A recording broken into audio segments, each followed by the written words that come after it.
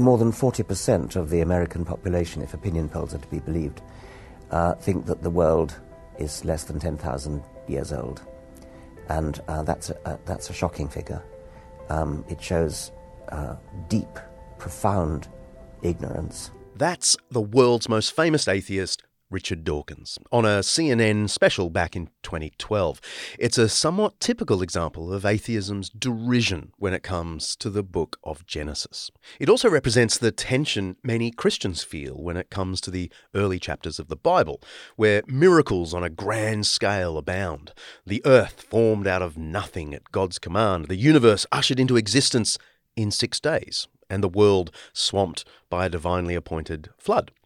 Atheists and many others laugh at the literal reading of these passages, and their response can lead many believers to feel publicly shamed, and many thoughtful doubters to feel that the Bible might be a fairy tale after all. Others take a more front-footed approach, suggesting that it's science that needs to take the step back.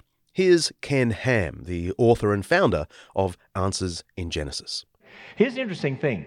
The word day is used 2,301 times in the singular or plural in the Old Testament, but in Genesis 1, that's where we don't know what it means. How come we know what it means everywhere else it's used, but we don't know what it means in Genesis 1? Why they're not going to believe it? Because you know what?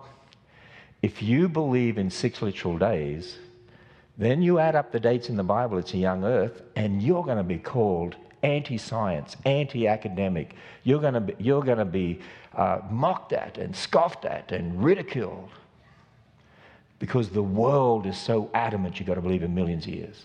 Last season, we brought you John Lennox talking about the compatibility of faith and the scientific mind. Ard Louis, Professor of Physics at Oxford University, talked about the evidence for a rational universe. But we kind of sidestepped one obvious debate. Creation versus evolution, 6 days versus 13.8 billion years, young earthers versus ancient universes.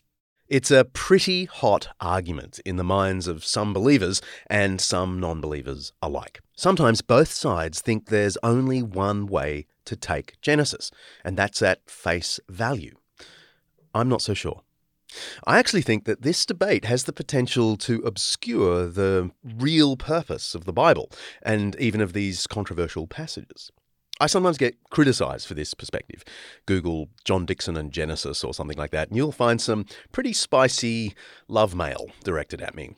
It is sometimes suggested that if you leave the door open to any form of evolution or old age universe, you're just giving in to secular intellectualism. But then some of my atheist friends respond that if you do believe in a God who brought the universe into existence at all, you're checking your brain at the door. It's hard to win friends on this one. But I think today's episode plots a path that might not please everyone, but it certainly leaves the biblical story of creation looking more insightful than many of us on both sides think. I'm John Dickson, and this is Undeceptions.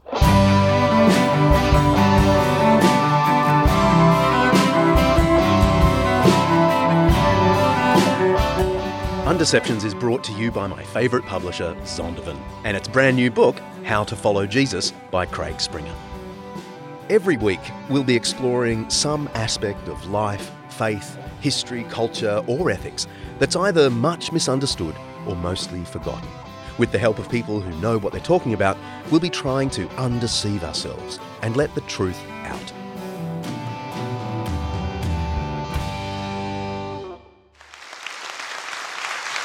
So I want to focus on these questions as they apply to the biblical creation story of Genesis 1 and 2.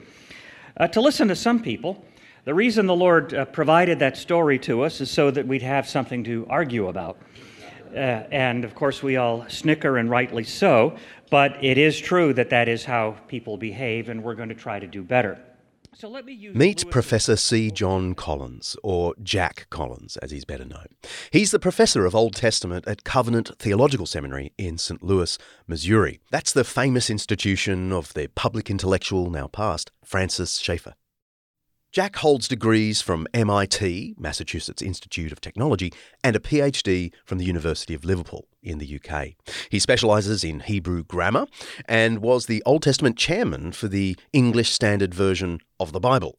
He's authored a stack of stuff, including some books on reading ancient texts like the Book of Genesis. So I was leading Bible studies on the MIT campus, and I realized I knew very little about the Bible, actually. And so I wanted to study it further. So that was my initial motivation for seminary. It was just getting more Bible, more theology. And so I started studying those things and basically got hooked. My intention was simply to get a simple degree and then go back and finish a PhD in engineering. And that was what I intended to do. But I got hooked and had very positive feedback from the elders in my church who thought I should finish a seminary degree and even go on for doctoral work, which I did. And my doctoral work was in linguistics and Semitic linguistics. So he's a nerd, with a side order of nerd, MIT mathematician who studies ancient linguistics. What's not to like? Jack's academic curiosity was piqued when he began to apply literary and linguistic theories to the first 11 chapters of Genesis. That's where all that stuff is about creation, Adam and Eve, the flood, and all that. Well, my general approach owes most of its impetus to something from C.S. Lewis, his opening sentence in his lectures on Paradise Lost, that to criticize or evaluate any work of art, from a corkscrew to a cathedral, you need to know what it is, what it was meant to do, and how it was meant to be used. And so just asking those kinds of questions and then teasing out what those questions would look like from a more rigorous standpoint, that's been my approach. And it's developed over the years and came, I think, to its fullest fruition a few years ago with the publication of my book, Reading Genesis Well. Reading Genesis Well is the book Jack recently published. Its subtitle says it all: Navigating History, Poetry, Science and Truth in Genesis 1 to 11. We'll throw a link in the show notes for you. It's interesting, you mentioned C.S. Lewis, and I think some people who have some vague knowledge of Lewis will be thinking, oh, Lewis the apologist, but that's not what you mean. You mean Lewis the literary scholar. I do. Who was and is still highly regarded, especially for these particular lectures and essays that you refer to. Can you say just something briefly about Lewis the literary?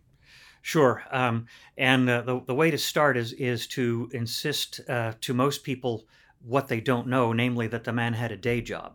He was a scholar of literature. He also was for a time a scholar in philosophy, but left that behind, and also was well grounded in the classics, Greek and Roman classics. And he was a professor of the history of literature, ancient and medieval literature, really not modern. And so here's a person who had experience with reading ancient texts, foreign texts, with sympathy. And trying to get an idea of what it's like actually to read an ancient author on his own terms. Lewis was particularly interested in medieval myths and the Norse myths and all those sorts of things. But you have specialized knowledge of the ancient myths of the ancient Near East. Can you tell us something about those origins myths in other cultures? Right. Well, the origins myths, first of all, they all serve a purpose. So, for example, in Mesopotamia, there are a set of myths that have a story about the origin of the world and the reason that the gods made the world and made humankind and so forth, why there was a great flood and so forth, what happens after the great flood. And the function of those myths, well, one of the functions of those myths is to establish a status quo. You have a very stratified society in ancient Mesopotamia, and one of the functions of those myths was to keep it that way. So that, for example, humankind were made so that the gods didn't have to do the work that humans do. So that you have the senior gods and then the junior gods, and the junior gods were doing all the work. And they get tired of it because it's hot in the Middle East. All of our military people who've been to Iraq can tell you how hot it is. So they went on strike. And so all the gods agreed that they would make humankind to do the work, like digging the irrigation channels and tending the crops and so forth. And what that does then is it gives you an idea of a hierarchy in a social system. And the vast majority of people in Mesopotamia were at the bottom level of that hierarchy, just doing this kind of ordinary labor. And they're enabled by the recitation of those myths to see their place in the world as doing this, and that those who are higher up have their role, and all the way up to the gods. And so you don't rebel against that structure, or else you're rebelling against the gods, and that would go very poorly for you. So those kinds of myths are there to serve that kind of purpose. The story in Genesis is aiming, as it were, to tell a lot of similar events, but to tell those things in the right way, to tell them in a way that reflects God's own purposes for human beings, and also God's interest actually in dignifying human beings. Rather than making human beings the slaves of the deities, human beings are dignified with the image of God. And rather than endorsing a stratified society, all human beings are accountable to the same kinds of standards. So you're not saying Genesis is derivative and therefore relegated. Mm-hmm. You're saying it's conscious of the kind of the mood of these other myths and is in a way polemical? Okay, I got a bit carried away in that question. I blame Jack, though. I'm just asking if he's saying Genesis simply borrowed from other literature, or is Genesis borrowing in order to debunk the alternatives? Well, back to Jack. Yeah, and so there's different definitions of the word polemical. And so I would certainly say that what's in Genesis is in opposition to those other stories, or a clearly drawn alternative to those other stories. And so it seems likely that the story in Genesis reflects knowledge of those other stories. To say it's derivative is to go way beyond anything that we're entitled to say. But it also misunderstands the way in which Genesis relates to those stories. Again, C.S. Lewis pointed out that stories are not like mice, reproducing their species. They go, even if they're retold, they go through human beings and they reflect different sets of values. And so the way in which the Genesis story is told reflects a different set of values from those that are in Mesopotamia. And so those differences become very important.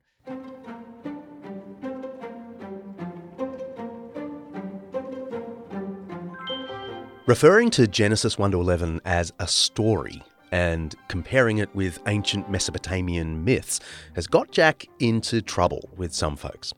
Some Christians listening right now may be feeling uncomfortable. Perhaps skeptics are feeling a bit incredulous. So is Genesis literal fact or made-up fiction? I'd ask us all to hang in there and follow Professor Collins' logic a bit further. It's just possible that the descriptions literal and made up need to be finessed a little. Bear with us. Jack gets a bit technical, but it's worth it. And so a literalistic reading, doesn't allow for imaginative elements and figurative descriptions and so forth. And I think that that there are those who consider that to be the only really honest reading. And part of what I've wanted to show in my work is that that's not documented, justifiable human behavior. People who are literalistic in everything are actually difficult to get along with.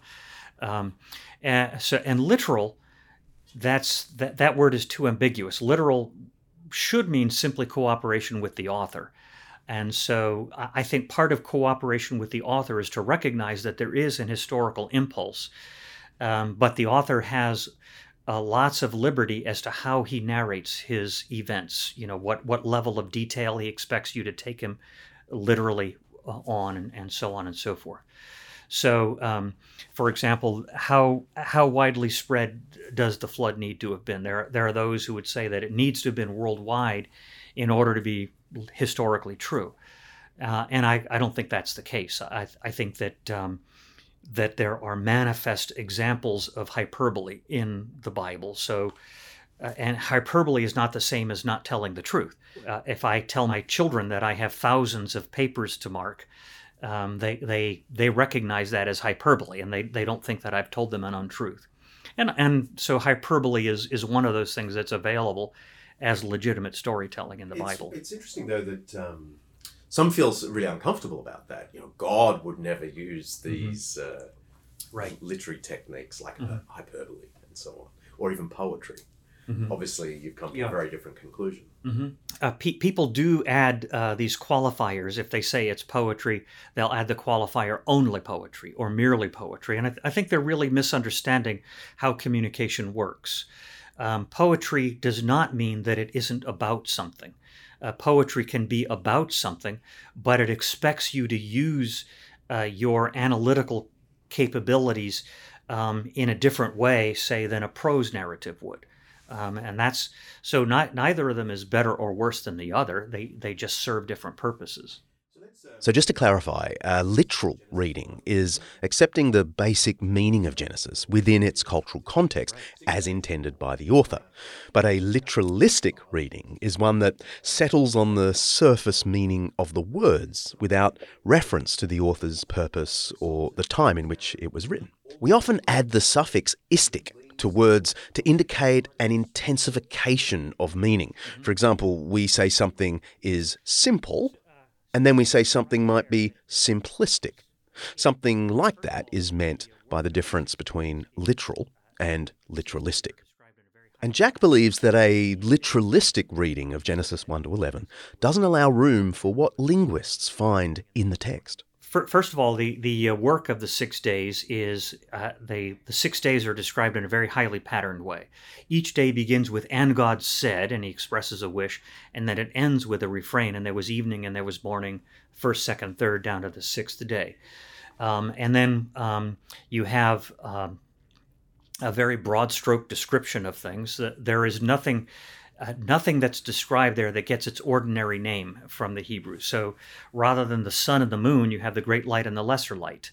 You have the different kinds of animals, but you don't have anything more specific. You don't have a mention of sparrows or ravens or cows or goats or whatever. You just have beasts of the field and creeping things and so on.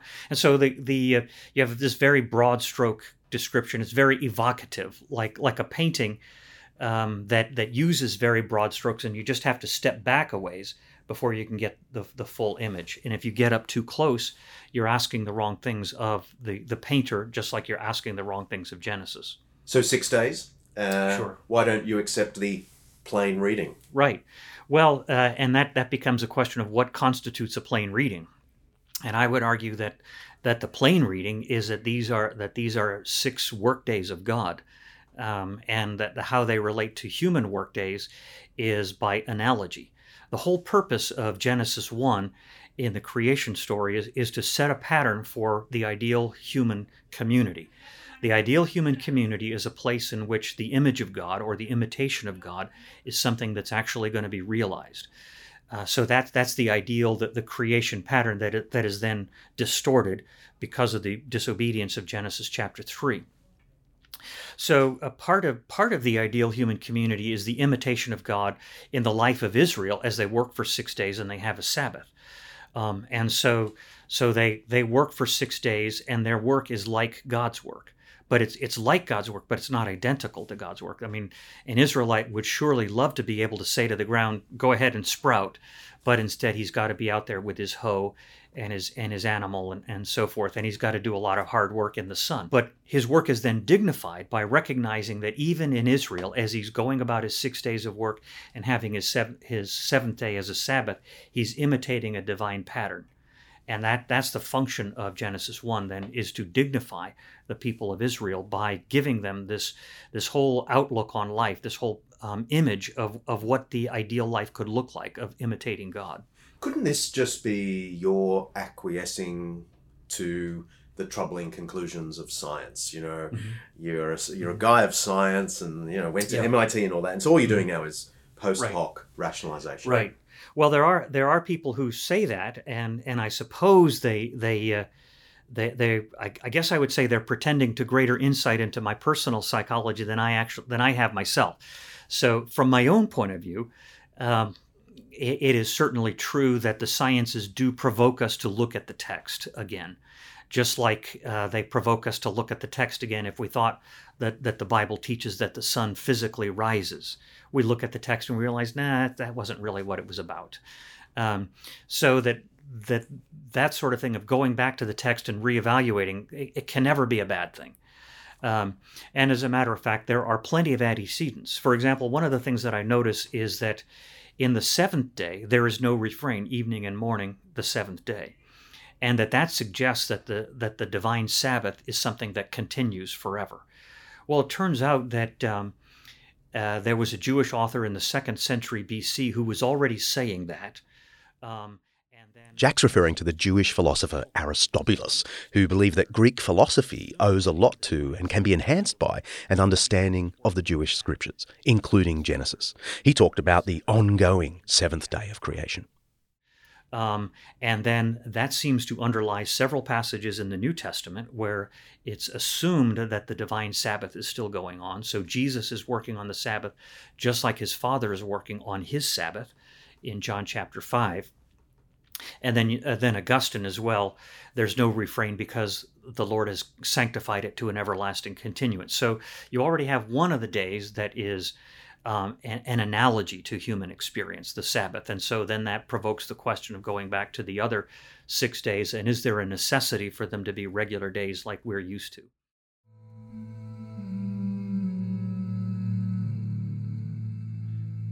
A really well-kept secret in the modern world is that quite a number of ancient Jewish and Christian intellectuals didn't read Genesis 1 literalistically. Many did, of course, but some of the most famous didn't.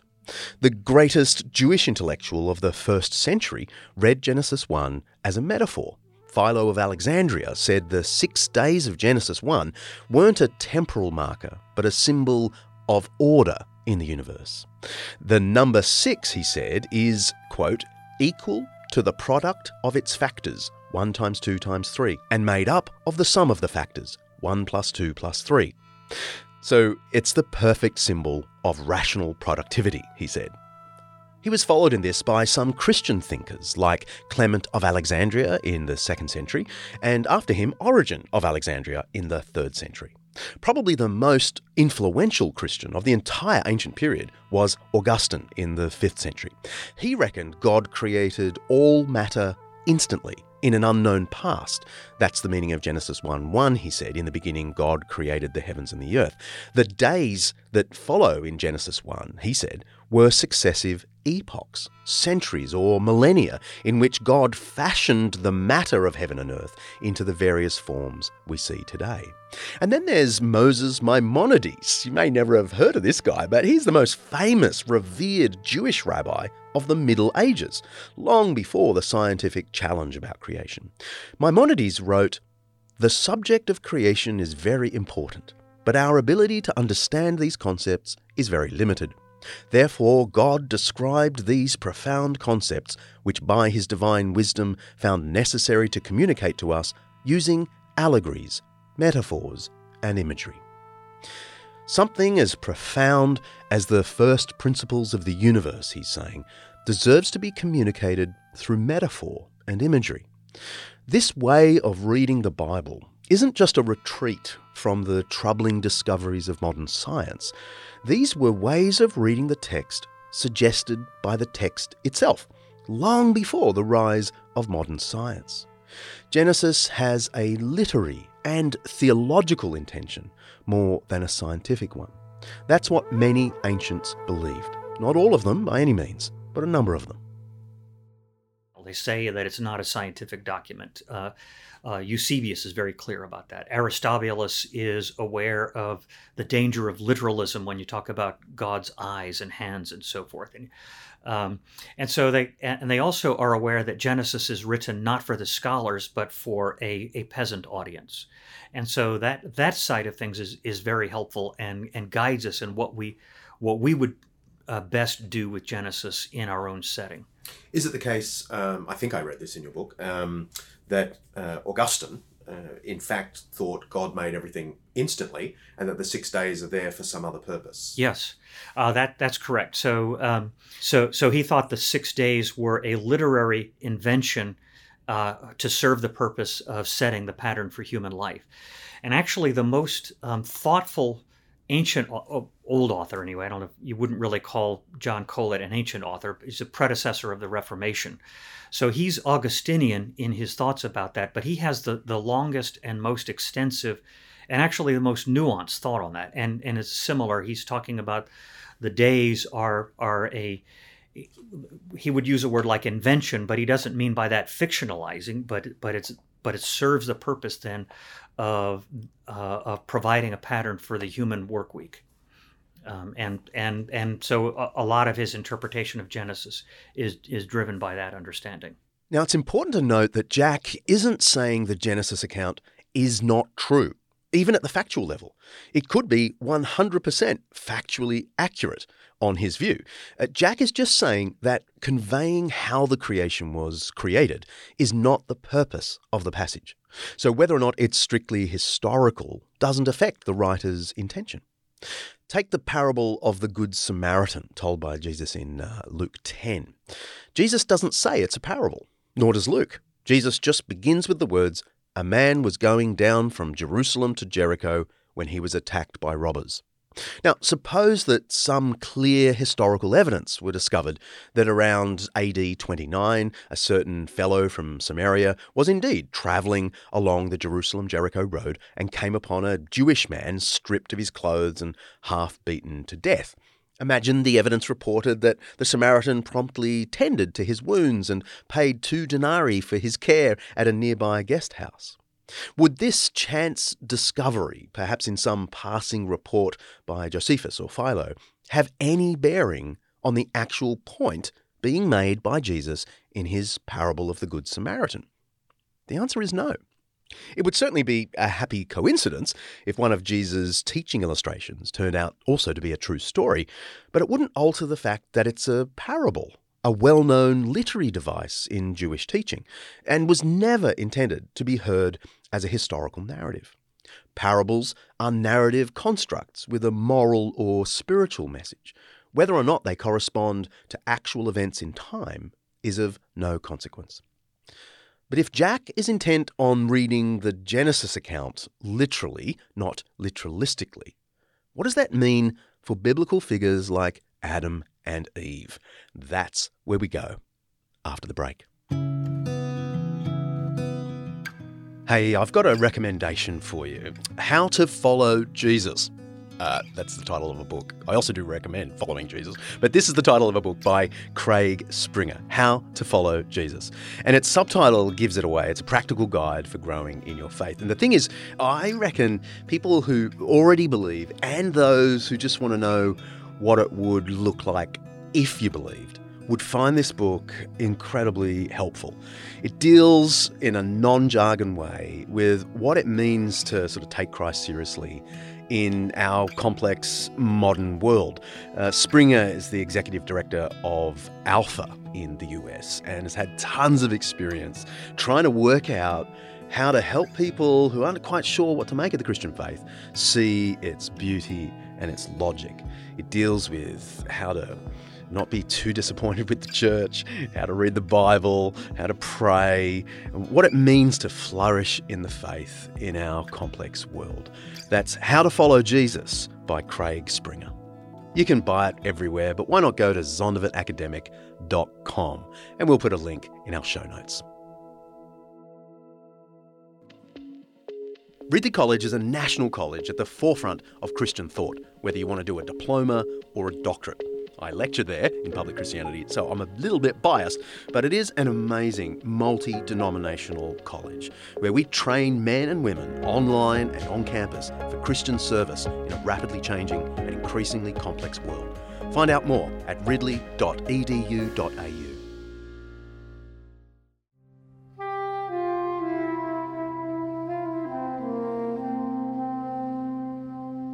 Then the Lord God formed a man from the dust of the ground and breathed into his nostrils the breath of life, and the man became a living being. The Lord God said, "It is not good for the man to be alone. I will make a helper suitable for him." Now the Lord God had formed out of the ground all the wild animals and all the birds in the sky. He brought them to the man to see what he would name them. And whatever the man called each living creature, That was its name.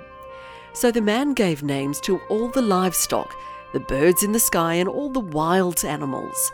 But for Adam, no suitable helper was found. So the Lord God caused the man to fall into a deep sleep. And while he was sleeping, he took one of the man's ribs, and then closed up the place with flesh. Then the Lord God made a woman from the rib he had taken out of the man, and he brought her to the man.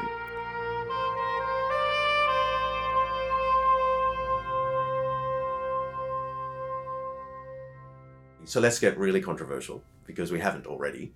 Adam and Eve. How does that square with science? I mean, geneticists say, and you concede as much in your book, that there was a much larger population. Right. And so in terms of the standard genetic theory, and you always have to put it that way because things can change. That's the beauty of the sciences, is they get revised. So according to what's now current and standard, species don't evolve simply as a new member of a species all of a sudden appears. There's a very gradual evolution, and it's a population that evolves. And so you have to talk about the breeding population of ancestral humans and so on.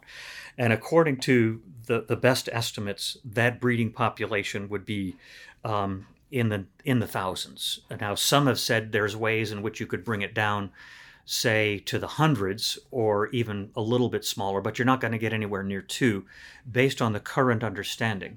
So we have a straight contradiction between what Genesis says and science. We have a potential contradiction, and so that's where clarifying what Genesis says and what the sciences are saying. What we have to clarify is whether they're actually talking about the same thing and therefore contradicting. So, and there are a number of ways in which one can manage that. A fairly straightforward way would be to say, well, I'm not really sure of the resolution, but I'm confident. I'm confident of certain things, namely that humans were made good. Humans have unique capacities that go beyond a purely natural development from anything in any other animal, and also humans are fallen, and that's an unnatural condition. So that there's no need for anybody ever to be uncertain about that, and that's what the fall story is there for.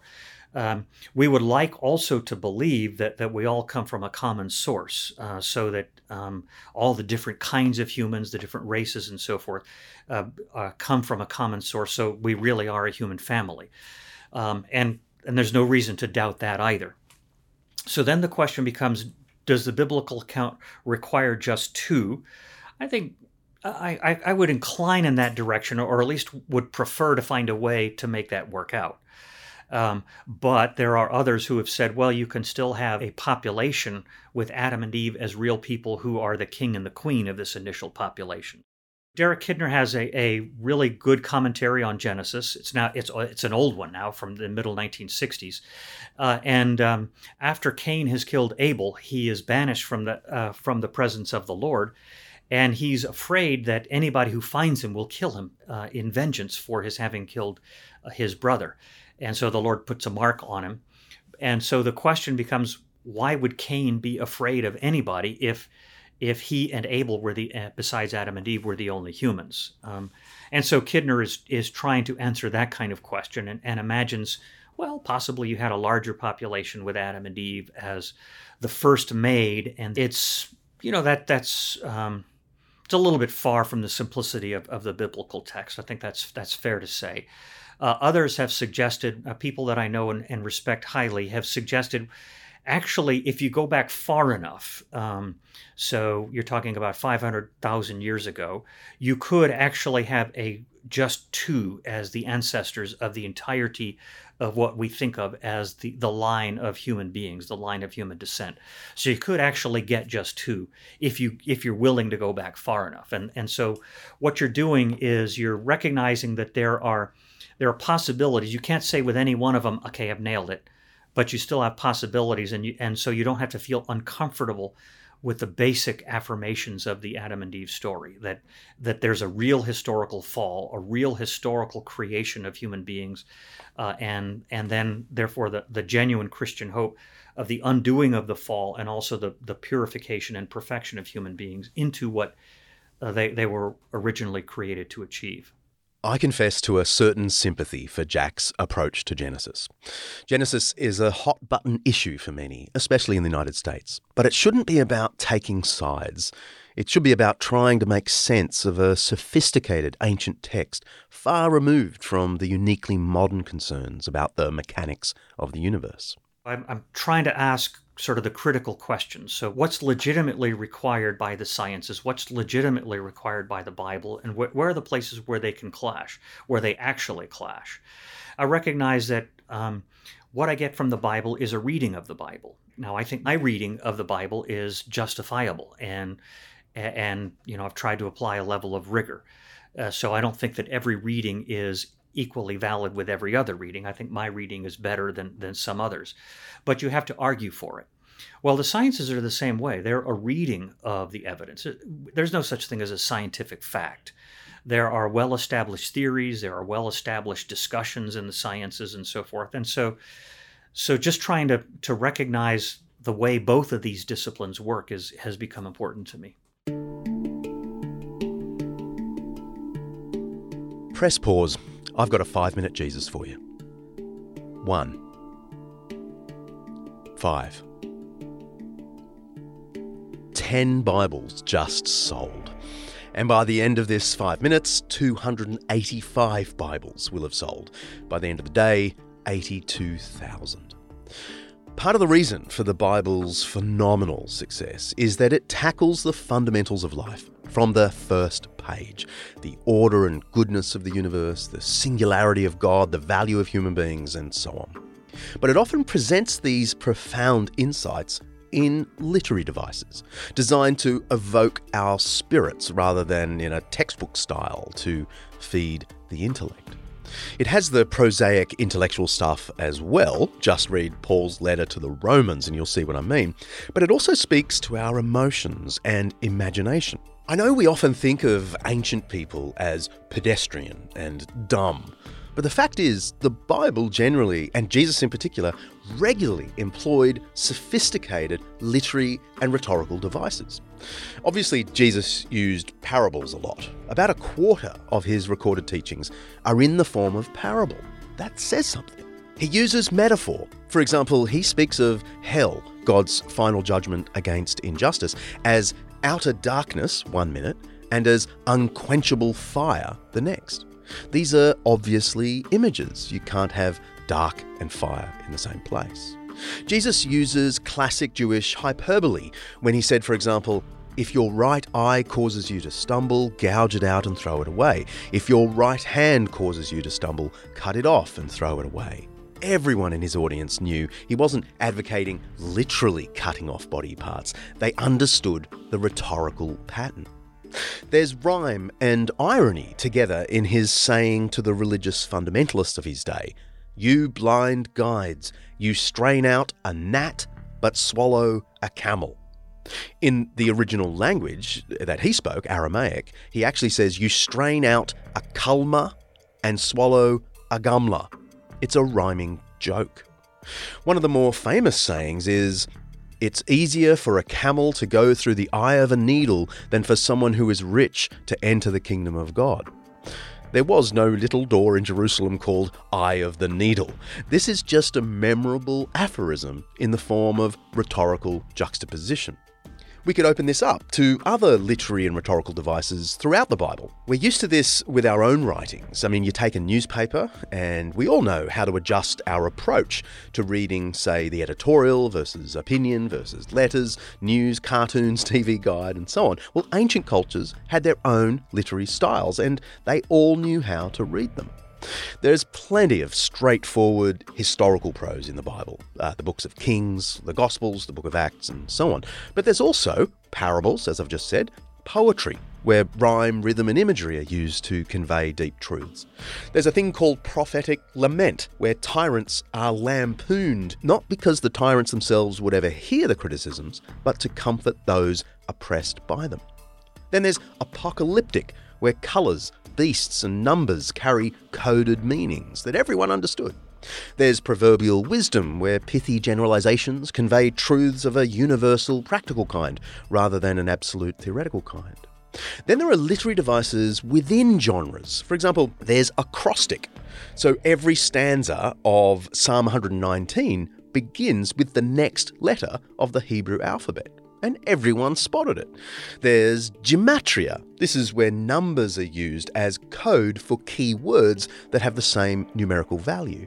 There's inclusio, which is where the first line of a passage or a book corresponds to the last line of a passage or a book to create a frame for interpreting the whole thing. There's chiasmus, which is often called palistrophy, where the first line of a passage corresponds to the last line of the passage. Second line corresponds to the second last line until there's a central line that doesn't have a counterpart and it reveals the point of the passage. I'm sure I'm boring you. In some ways, I want to. What I'm saying is these are literary styles ancients knew all about. And the fact that we miss them today is a judgment on us, not a judgment on them. God isn't just a historian or textbook writer. He's also a poet, a singer, an artist, a literati. This is why some of the literary greats, like J.R.R. Tolkien, stood in awe of the narrative majesty of the Bible and tried to echo it in his Lord of the Rings epic. Pulitzer Prize-winning author Marilynne Robinson, sometimes described as the greatest living novelist, regards the story of Genesis 1-3 as the foundation of the West's infinitely high view of humanity. Others disagree, of course. I was once on ABC's Q&A TV show. They put me up against atheist and physicist Lawrence Krauss. He pilloried the Bible, especially Genesis. He even said that teaching Genesis 1 to children was a form of child abuse. It was a tense moment. I tried to point out that there are grown-up ways to read Genesis, ways that are attuned to ancient literary conventions, but he wouldn't have a bar of it. He dismissed it all as hocus pocus, designed to avoid the obvious, that Genesis is the outmoded speculation of Stone Age goat herders. It's a very sad but very common perspective. People pick up these simplistic generalizations about the alleged stupidity of Bible writers. And when they're introduced to a more informed, sophisticated way of reading the text, they usually dismiss it as smoke and mirrors designed to avoid their very clever criticism. But often, they're just projecting their lack of knowledge about the Bible onto the Bible. They don't happen to know anything remarkable about the Bible, so there mustn't be anything remarkable in the Bible to know.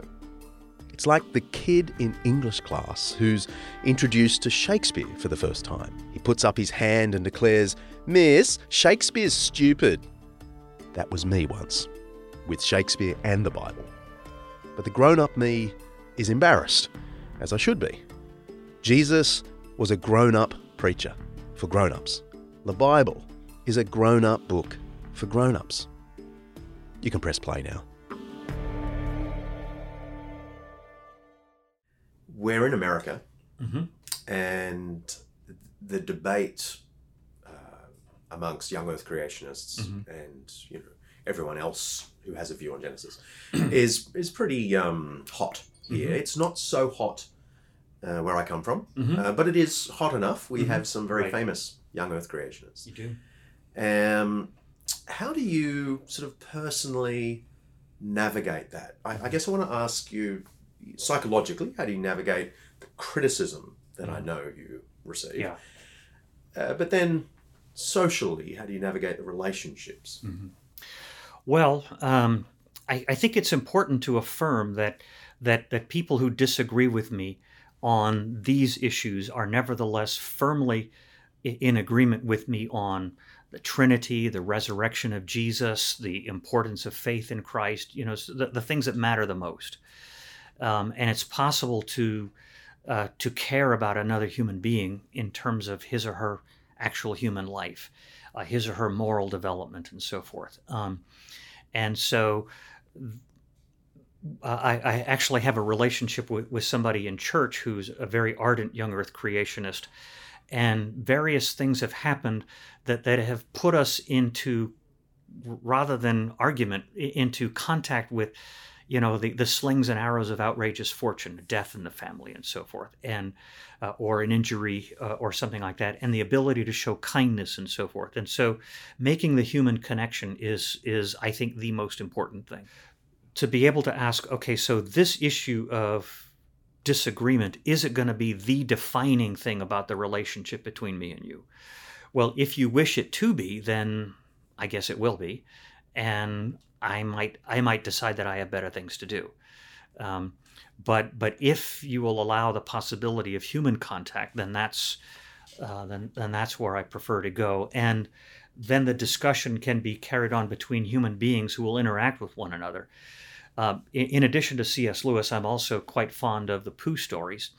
And St. Eeyore describes a conversation as first one and then the other, and a genuine exchange of thought. And that's what I'm after, in whether I'm talking to somebody who's on an atheistic perspective or even a theistic perspective, but quasi-atheistic, or a young earth creationist perspective. I'm looking for a genuine exchange of thought, and I'll see if that's possible. Professor C. John Collins, Jack, sounds a bit like the great 5th century intellectual St. Augustine. He observed the arguments over Genesis, even way back then, and offered this lovely insight about how to find peace amidst contentious issues. It's a good place to end. Let's not be so dogmatic about all this that we defy the principle of love. Whatever Moses meant in these books, he meant it to be ordered by the 2 precepts of love for God and love for neighbour. It is foolish rashly to affirm that Moses intended only one of these interpretations, and then with destructive contention to violate love itself, on behalf of which Moses had said all the things we're endeavouring to explain. Got questions about this or other episodes? I'd love to hear them, and we'll answer them in our upcoming Q&A episode. You can tweet it to us at Undeceptions, or send us a regular old email at questions@undeceptions.com, or if you're brave, head to our website, undeceptions.com, and press the little button there so you can record your question directly online. While you're there, check out everything related to this episode and sign up for the Undeceptions newsletter to get access to bonus content and plenty more about each episode. Undeceptions is part of the Eternity Podcast Network, an audio collection showcasing the seriously good news of faith today. Check out the one by my friends Michael and Megan. With all due respect, those guys know how to have an argument politely. Next episode, we meet a woman at the forefront of commending Christianity in public, Amy Orr Ewing. I call it Amy's greatest hits. I can't wait to share her insights. See ya.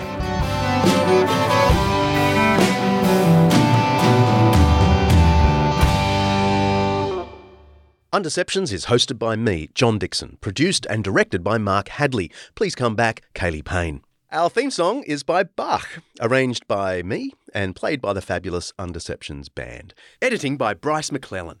Special thanks to our series sponsor Zondervan for making this Undeception possible. Undeceptions is part of the Eternity Podcast Network, an audio collection showcasing the seriously good news of faith today. Head to undeceptions.com. You'll find show notes and other stuff related to our episodes. And over the coming weeks, we're transforming undeceptions.com into a whole library of audio, video, and printable stuff from lots of communicators designed to undeceive and let the truth out.